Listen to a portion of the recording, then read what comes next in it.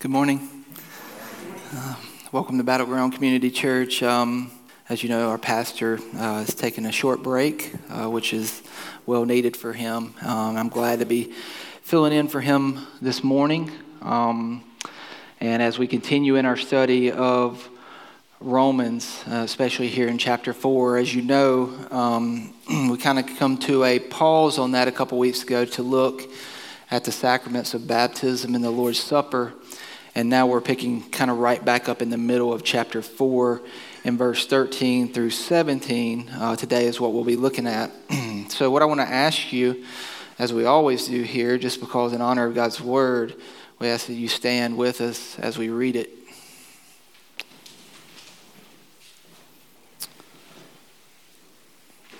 So beginning in verse 13, it says, "For the promise to Abraham and his offspring that he would be heir of the world did not come through the law, but through the righteousness of faith.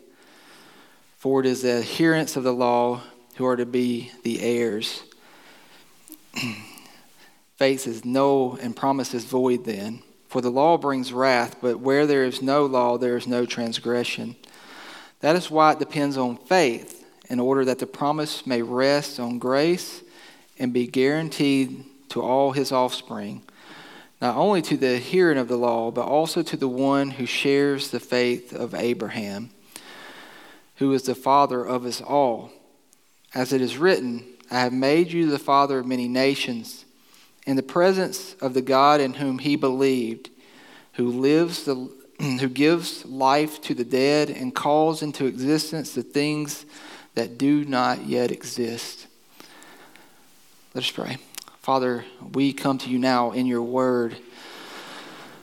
Lord, in my weakness and in your strength, Lord, as it's proclaimed, that it would just go and it wouldn't return void. That's your promise, Lord. And so, Lord, as I preach this morning, would you go out before this congregation, work in their hearts and in their lives. And Lord, as we reflect on this promise that was made,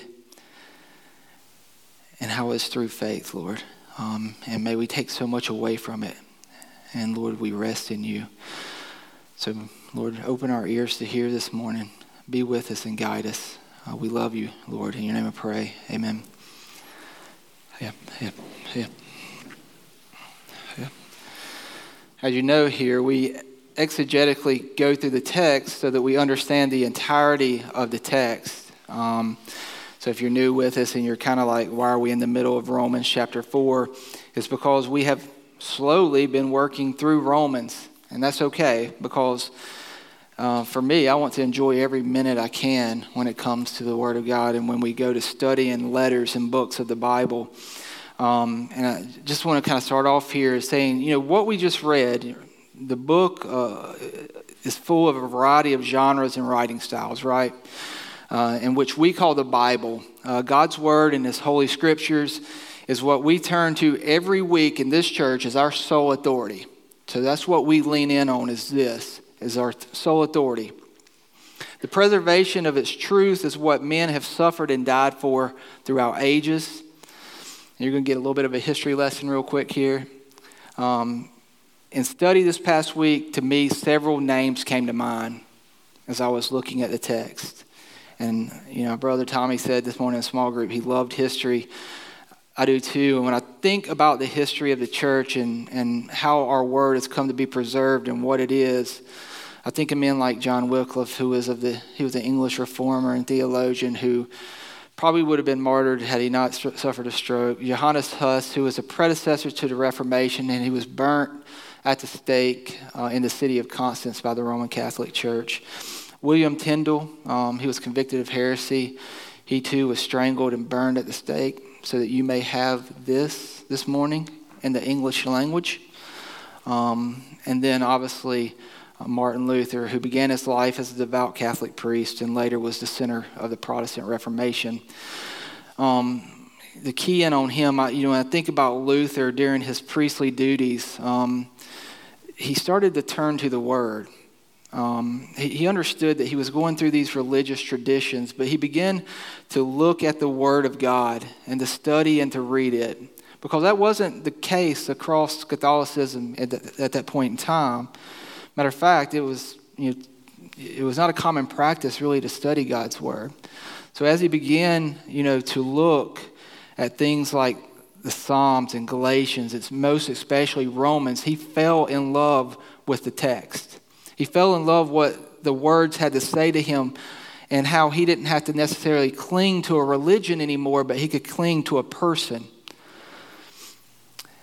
And it was here in this letter, in Romans, that the idea of faith began to change him. It began to spring up, and it turned his life inside out. It wrecked him in such a way that he had to question everything that he had been doing prior to it. So let me ask you this. Do you have such an affection for God's Word? Do you? Something for you to think about this morning as you leave this place. Do you have such an affection that when you come to it, that you love it, that you want more and more and more of it? That to the point that it's like food to you, it's nutritious, that you want to chew on every piece of it so that you get all that you can out of it. Is that where you're at? Because that's people who preceded you, that's where they were at. They loved God's Word. It was at the center of their life. They couldn't get enough of it. Listen, this is conviction this week for you and me, okay? It's probably the only thing I'll say, in a sense, that'll be me trying to convict you of something. As you look at the text, does it bring a sense of affection about it? And this is important. I'm going to get there. The rest of what I'm going to get to is the best news throughout all of history, and a promise to all who put their trust in Christ. So the rest of everything I'm going to say is good news to you. It's good news to the world. We've been proclaiming it already in our songs this morning, and it is the best news that has ever been throughout history. But I want to pause from that for a second and ask again, are you in love with the Word of God like these men were? Because just like men, such as Luther, and such as all those other ones I've mentioned, and many more, the more we eat of it, the greater we understand the reality of being justified by faith. It is the only way that you can come to really, truly understand and appreciate what faith and the justification of it brings you, is when you study it. And it pushes us, guess what, to love God more and His Word even more. So the more we're in here, the more we love God more, the more we understand His Word. So now as we transition our thoughts to Abraham and the text this morning, what we just got through reading, think about Abraham for a moment, right? He's not in the land that he's called to at this point. He has no Torah, which is the law. He has no wisdom literature, no historical narratives, no prophets, nothing to go off of to trust, by which the basis of trusting God. But yet, God tells him to trust Him. So Abraham entrusts himself to the Lord. Everything hinges on this, by the way. Just as Romans, as Paul was trying to point out, it hinges on this entrustment of God, that God is going to do what He said He's going to do. And is what Paul has been layering as a part of his argument to the Jews at the church in Rome. So if you go back to Romans chapter 4, he's been building upon it. Building upon this argument that faith is greater than all these other things. So he's been layering his argument to the Jews in Rome, leading up to the 2 weeks ago when we took a small pause. We have begun to see Paul lay this out. And if you haven't been with us, it's my encouragement for you to go back and read those texts from 1 to 12. The faith alone saves, not good works. And faith alone saves, not circumcision. And this week, we add another layer to that argument Paul is building by looking at the main idea and how Abraham's faith preceded the law so that Abraham's offspring will receive God's promised blessing. Say that one more time. Abraham's faith, get this, preceded the law, so that Abraham's offspring will receive God's promised blessing. So as Paul argues this, he is breaking down the barriers that Jews within the church in Rome were still trying to hold to. You have to understand this, that he is not talking about Jews outside of the church. He is informing the Jews in the church at Rome that they are still trying to hold to the religious system of Judaism. And it's something greater beyond that that saves them. That Judaism and all of its practices and promises that come along with it were entitled to the Jews. How could it be then that the Gentiles have the right to these promises? So imagine that you're a Jew during that time, that you've been doing good works, you were circumcised on the 8th day, like Paul says, and you've been living up to the moral law. And their argument would have been, but I'm a Jew.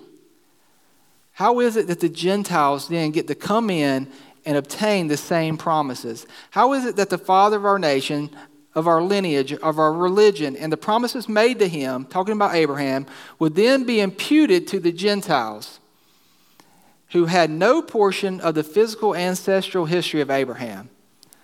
That would have been their thought process. What right do they have? It's because they missed the mark. This is what Paul is dealing with. It is because the promise was enacted first and foremost on God's sovereign gift and decree. Understand that. It was based on God's sovereign decree and promise. Genesis 12, 1-3 says this, "Now the Lord said to Abram, go from your country and your kindred and your father's house to the land that I will show you, and I will make you a great nation, and I will bless you and make your name great, so that you will be a blessing. I will bless those who bless you, and him who dishonors you I will curse, and in you all the families of the earth shall be blessed." You hear that last portion of the promise? All the families of the earth shall be blessed. So Abraham trusts God and moves his entire family in faith. For Abraham, he doesn't know what this means other than God's going to give him children. He's going to bless him. He doesn't know what the time frame and the outlook of that looks like. By the time Genesis 15 comes, which is 25 years after the fact, by the way, you know, you think about us, somebody promises us something, we kind of want it immediately in our culture, right? We definitely don't want to wait several months or a year, especially 25 years. So 25 years has passed, and then God comes back in Genesis 15, and he reiterates his promise to Abraham. And this is what Paul builds off of in Romans 4, chapter 3, that we've already studied. So by the time that we work up to Romans 4:13, we see Paul peeling back this really large argument against the Mosaic law by revealing to us the preeminence of faith. So it's a key word here. If you've got the NIV, I'm sorry. A couple of other translations miss this too. But in verse 13, there's a little word there that says "for." It's important that word's there. Because if it's not, then you just think another idea is coming and it's kind of separated from the previous ideas. But "for," that little word there, helps us to understand the importance that Paul is leaning back onto his former argument, that he is building upon it. The arguments that he made against good works and circumcision, that he's building upon this idea that everything that Judaism had taught up to this point was not a saving grace. It did not provide them something salvific.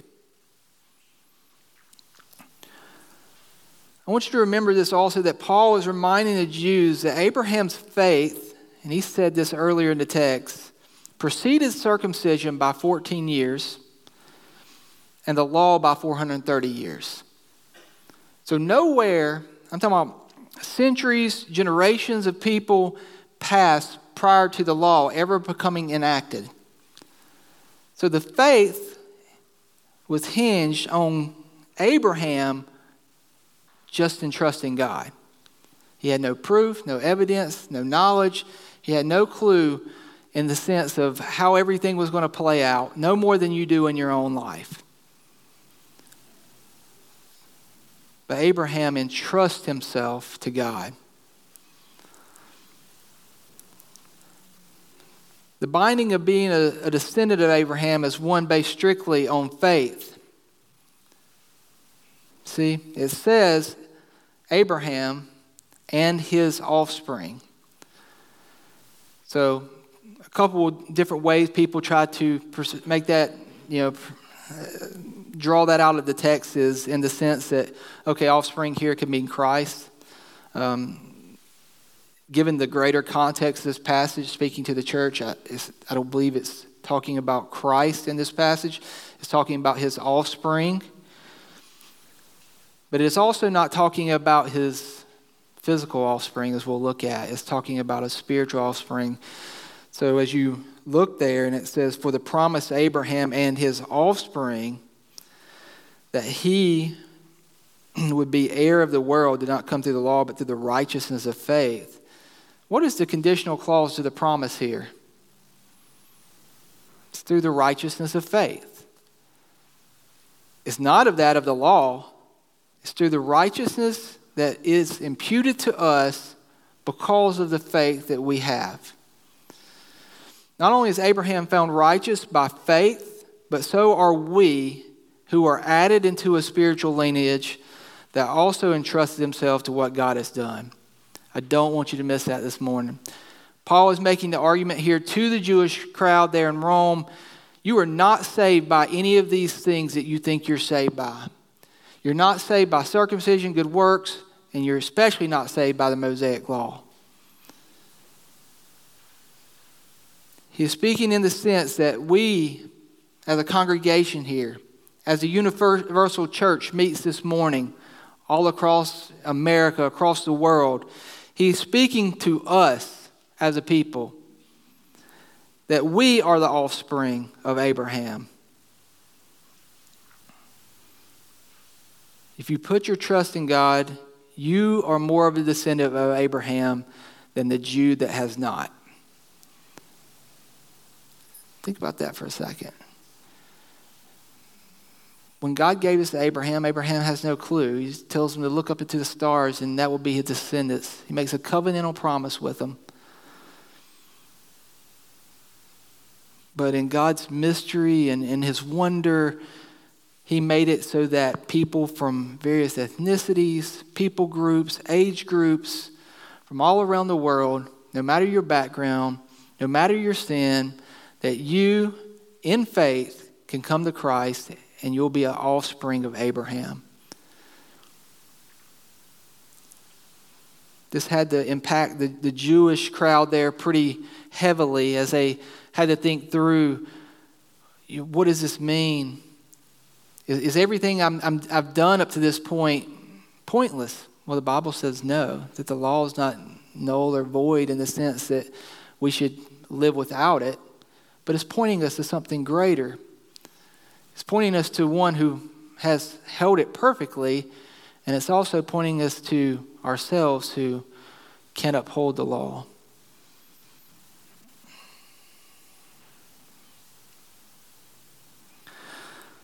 So I want to make sure I get this point across. This is not referring to Jews who have trusted God and still live under circumcision and the law. You have to understand that that was still part of that time and that day. We even know that Paul from Acts still held to his Nazirite vow.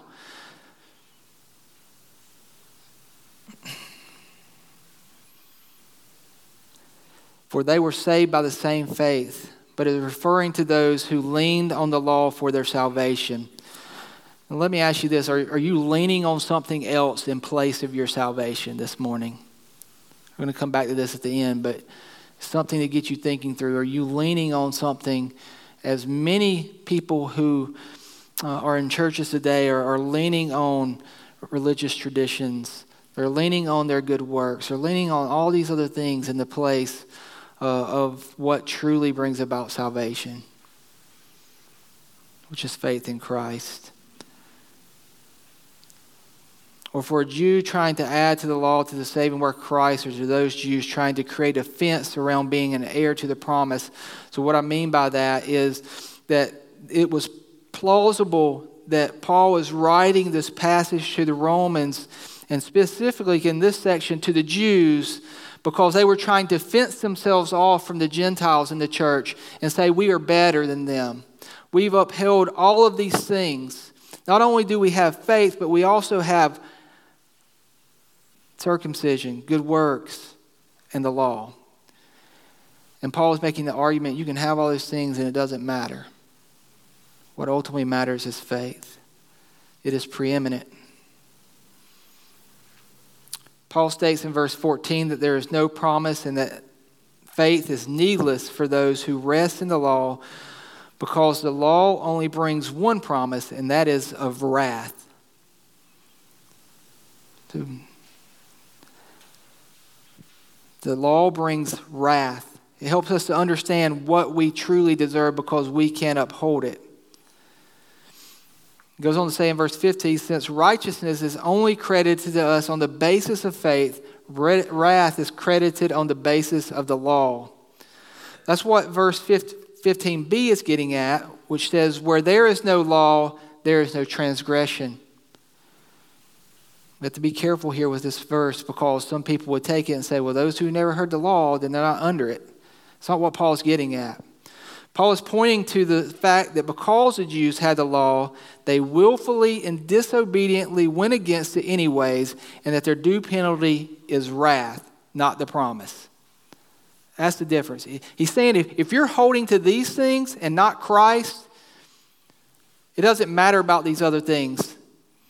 Wrath is what's going to occur. You're under God's judgment just as any Gentile, just as any pagan is.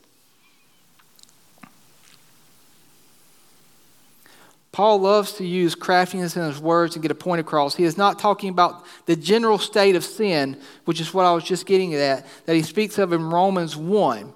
So Romans 1 deals with this idea that all are under sin and condemnation. Here, Paul is speaking specifically to the Jews in Rome, stating that the law actually points us to what they rightfully deserve because it reveals their inability to live up to the perfect standard of God. So if anything, the law can't save them. Paul's saying because of the law, you can't live up to God's perfect standard of holiness and righteousness, and you'll be condemned by that same law.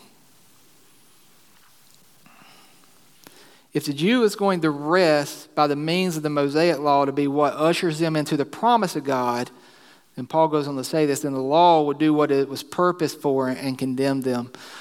That is why faith is not null or void. Because the one, Christ, who made the promise, does not renege on his promises, but he is forever faithful. So God is forever faithful. And he uses the means and the preeminence of faith as a means by which to bring about the enacting of the promise. Meaning that there's nothing, when God makes the promise in chapter 12 of Genesis, and then he goes on and he brings that promise more to fruition in chapter 15 and makes a covenant with Abraham, there is nothing that's going to get in the way of that promise. And that God uses the means of faith, which is a gift to us, as a way by which we are then saved. He doesn't say go and do X, Y, and Z, but he says try to do these things and you'll see that you can't live up to them. It's impossible. So in looking at what brings about righteousness, we see that through the preeminence of faith, and it references God's promises here in verses 13 through 15. So we have to ask the question, what are these promises? What do they mean? We sing of them often. We talk about them week to week. Really, you could do a deep dive on this study alone of what is the promise of God? What does it all entail? That's the question. But what are these promises? Listen, I'm only skimming the surface of this. I can't go into what all the promise entails, but I can tell you this and ask you this. How does a promise 4,000 years ago belong to you and me, right? How does it belong to us as a congregation? Well, it's through the same pattern as that of Abraham. It's no different. What happened is that man changed that. Man made it something that it wasn't. See, the promise here is eschatological in nature. The now and the not yet. So we have benefits from the promise of it now, of our own salvation, of the fact that God works sanctification out in our life, the joy of the church and the belonging that we've been talking about.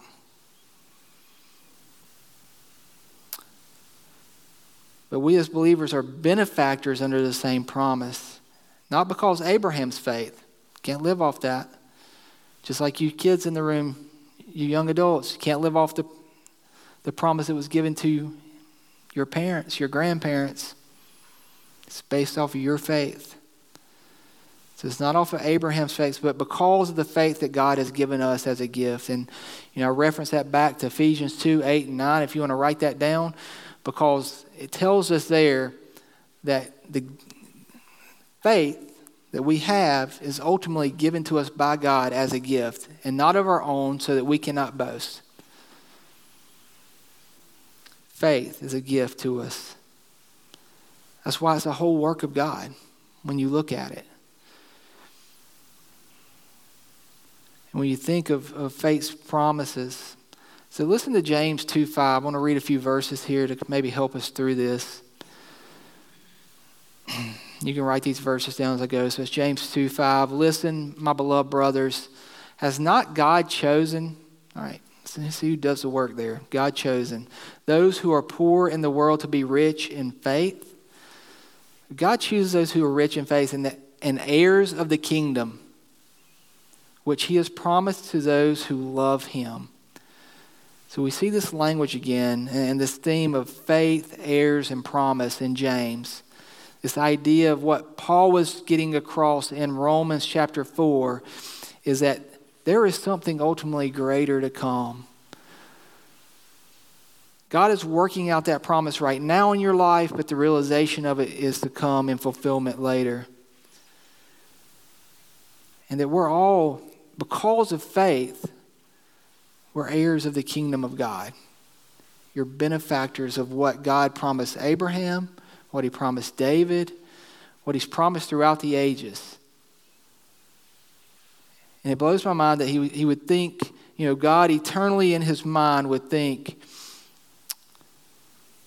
before time even began, that he promised us something. And he has stayed true to that promise.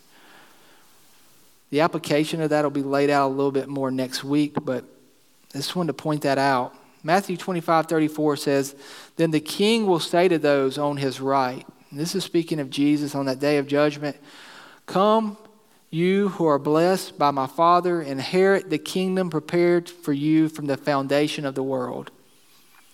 Now think about that. From the foundation of the world, God had prepared a kingdom for his people. What people? When you go back up to the verse that's read in James 2:5, it says the ones that God chose to be rich in faith. It's a promise to us. Place your faith in God. There's a promise that's been realized and still to be realized. 1 Peter 1:4, to an inheritance that is imperishable, undefiled, unfading, and kept in heaven for you. What Peter writes to the churches there in Asia Minor. So it gives some characteristics of that this is something that, unlike our world today, that kind of goes away, that rusts, that breaks down over time and deteriorates. That this promise is on the basis of the inheritance that we will receive, which is imperishable, undefiled, and fading, and is waiting for us. That's good news, church. It's exciting to know that this isn't all we have to look forward to. As Mike talked about, it was a difficult year for him last year. It was a difficult year for many of you. But the promise of God doesn't hinge on the moments in time that we experience and the difficulty that we experience. It's about the fact that we can trust that God has something much greater for us. Yes, something much more greater for us that will never go away, that'll never fade, that'll never cease in existence. And he created it before he even created the world. He knew of it. He planned it. It's hard to wrap your mind around when you think of God and all his mystery and his wonder. The promise of God that is in the now, we are assured of future benefits. The promise being one of final consummation where the original creative order will be restored. And we just read out of Revelations talking about this. Where the original creative order will be restored. And I'm going to take it a step further. And it will be even better. It will be even better because God will be most glorified in his Son who gave his life on our behalf.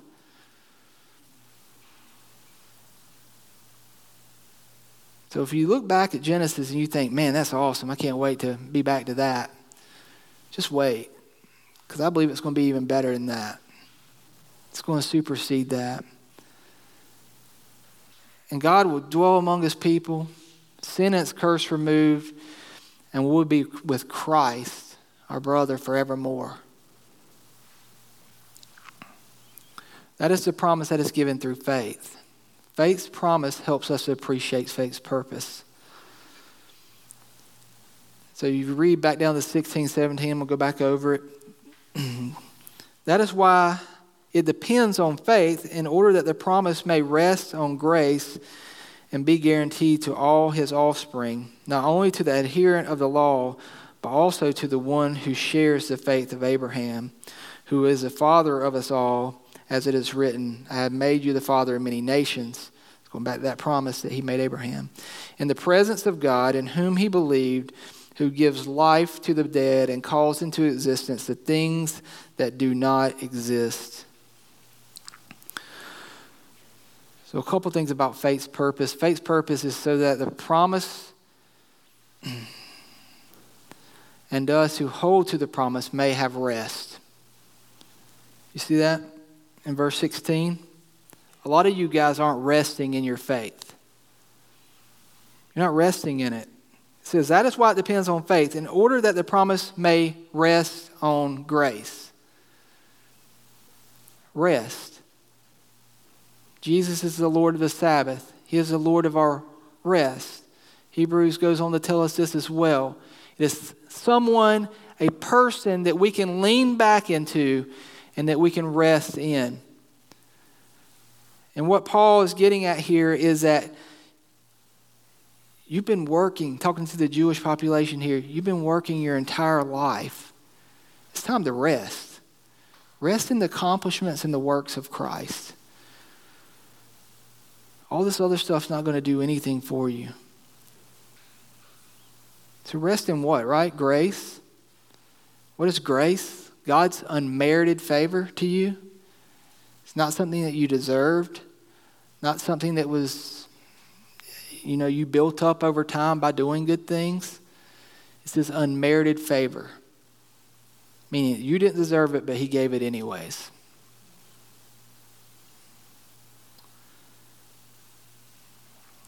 It means it's undeserved but freely given. There was nothing special about Abraham.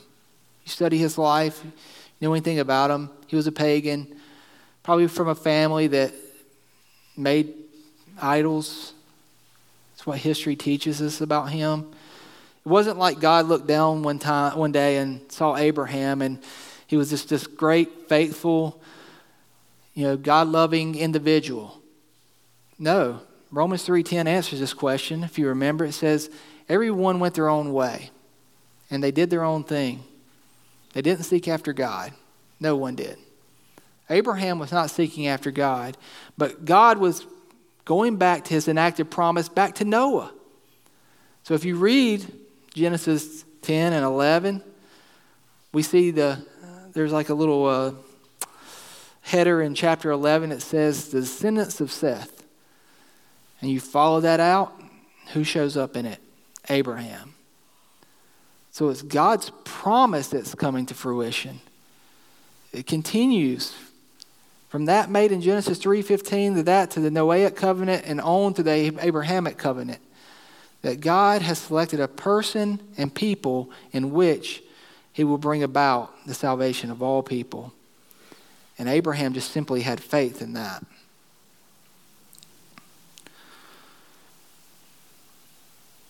Again, there was nothing special about Abraham. There's nothing special about us, but God granted him a promise anyways. The same grace is offered to the one who shares the faith of Abraham. So you see that down below, talking about sharing of the faith of Abraham.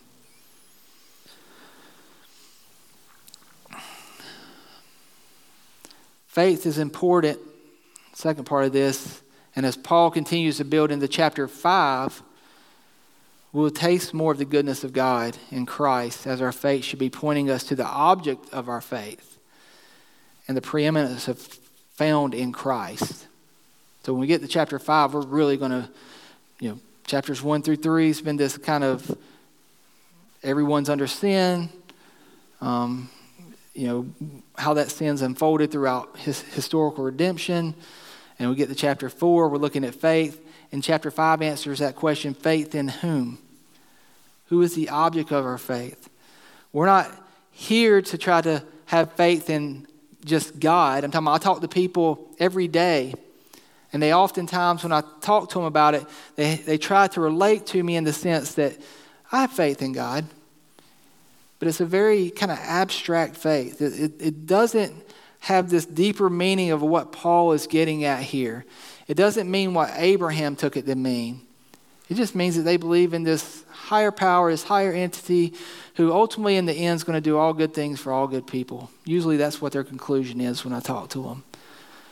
And they have a faith in God, but don't get so tied into the word faith that you miss it pointing to the object of faith. Because that's it's more important. As Timothy Keller once said, it is not through the strength of your faith, but the object of your faith that saves you. The object of your faith. So when we're talking about faith here this morning, when Paul is talking about that here in Romans 4, he's not just simply talking about this blind trust in a higher power and a higher entity or in God. He is talking about faith in the promise of God that he will go back to Genesis chapter 3:15, that he'll send one of that seed that will crush the head of the serpent. He is talking about the person of Christ. So it's not the strength of your faith, but it's the object of your faith that saves you. And we can rest in him as our promise, no matter how weak your faith is, no matter how bad the year seems like it is, and how weak and doubtful that your faith seems. That's where the object of your faith comes in as important, because Jesus himself, being the object of our faith, is the one that we can rest in and be assured of that his promises are tried and true.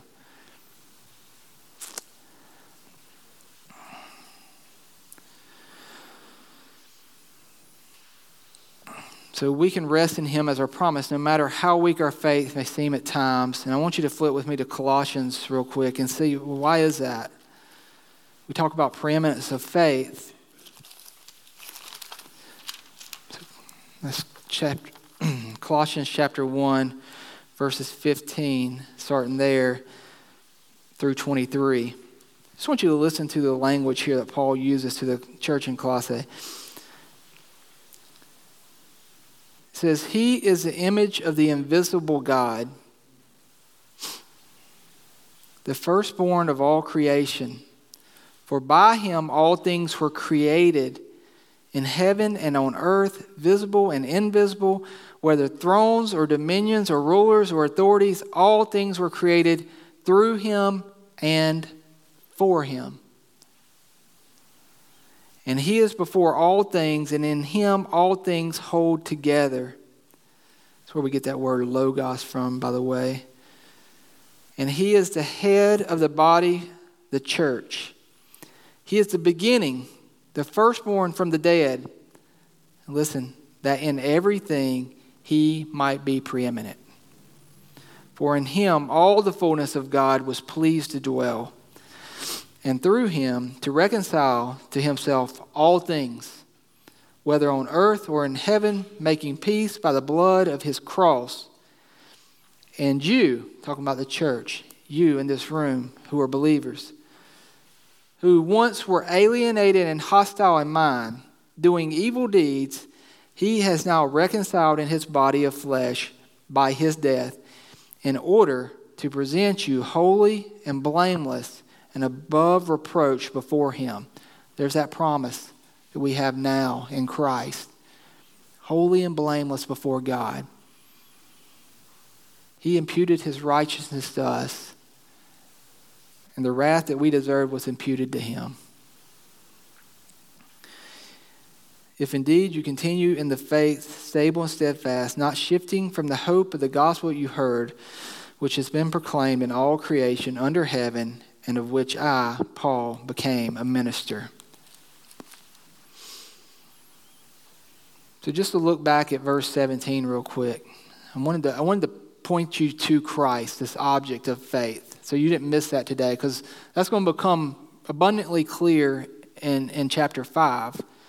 But I didn't want you to think, they're just talking about faith here. Faith in what? It's ultimately not just the faith that Abraham had in the promise, but the faith that Abraham had in the one who was promised. So we look at 17 where the promise has been realized. It's talking about here, this promise has been realized. As it is written, I have made you the father of many nations. By this point, it's been enacted. I'm talking about, we see the promise of God through the church, through people from all nations, tongues, and tribes who have come to believe. Abraham is the father of many nations in the presence of the God in whom he believed. Listen, God gives life to the dead and calls into the things that do not exist. So he's referencing back here to Christ. He gives life to the dead, that God has the ability to bring people back from life. So the promise is in the sense of showing us what he has done through Christ and what he will do through us. And he calls into existence the things that do not exist. Now there's two schools of thought here as it pertains to the end of verse 17. Some scholars believe is that Paul is speaking of ex nihilo. You know, this term that we use when it comes to Genesis to bring nothing, to bring out of nothing something. That's what it is getting at there. The creative order, so to say. That God there was nothing and then there became something when he spoke it. But others seem to follow the context of what we have been studying along with what it is to come, and that is that Paul is referencing the barren womb of Sarah. This is definitely where I lean, by the way, when we look at this, and it says, and he calls into existence the things that do not exist. When you consider the entirety of the context, and then you continue to read what the church will get into next week, and it talks about Sarah's barrenness, that out of the impossible, that God remembers his covenantal promise to Abraham, and he gives Sarah a child. The promise is realized. He calls, think about Sarah at 99 years old. She practically laughs at God. It's impossible. There's nothing in her womb. The inability is not, the ability there to have a child is not there. That's why it's miraculous in its nature. That's why it's unusual. But it says God calls into existence the things that do not exist. Now, however you want to look at that, that's fine. But at the end of the day, we have to say that that's true, that Sarah, there was no child there. It was impossible for there to be a child there. And God miraculously brings about a birth for Abraham and Sarah 25 years after the fact, decades after the promise is made, even after she's laughed. And we're going to talk more about that next week. What does that mean? How does that play out in her life and in the lives of believers? So Paul is inquiring us to trust God and remember that he remains faithful. That's the biggest thing. That's what Paul's writing here, is to trust God and remember that he is faithful. So for you, do you believe that this morning? Are you leaning back in on God? The so what here, are you leaning into God by faith through grace alone in Christ alone? As a believer, or are you trying to place your salvation on other things, on other objects, in other places?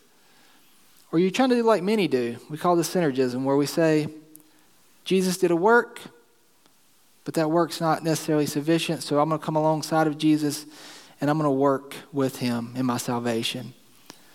I'm going to do good things so that I can maintain my status.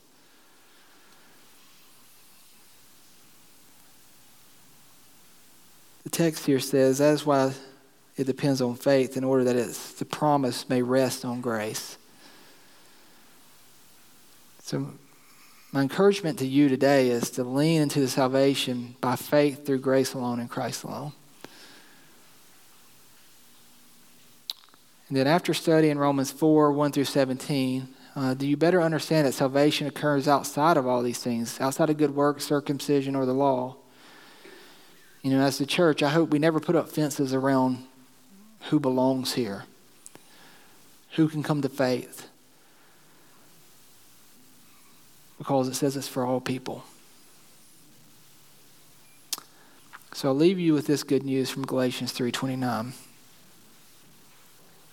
It says, and if you are Christ, then you are Abraham's offspring, heirs according to the promise. I hope you mull over that this week and you look at it. You think about Romans 4. And you may think, it's really not speaking to me. I'm not that. It's 2,000 years ago. I'm not that individual. I wasn't raised Jewish. I'm not of Jewish ethnicity. Please don't lose sight of what it's trying to really tell you. Yes, it's speaking about a specific time and place in history. It's speaking specifically to a group of people here in Rome. But it also speaks to you. Don't allow other things to take the place of faith. It should be preeminent in the life of the believer and nothing else. And that faith is in the person and work of Jesus Christ. It's that simple. And because of that, the same promises are given to us. Let's pray. Father, we love you. We should tell you that more, because as we read these passages, they're often difficult to mull over, to think through. And Lord, I pray that we would be ever leaning back into your rest, your accomplished work, knowing that no holiness or no goodness of our own brings about anything, but that the work that you accomplished for us on the cross has done it all. And for that very reason, Lord, that we would love you and that we would desire to uphold your law. That's the point that Paul is trying to make. The law is not going away. Good works is not done with. It's not that we can just live however we want, but that we may, in faith, love you all the more and desire to be holy. So guide us in our lives, Lord. Help us to lean back on that through the week as we go out. So, Lord, that we may glorify you amongst those that we work and live and go to school and do life with. Amen.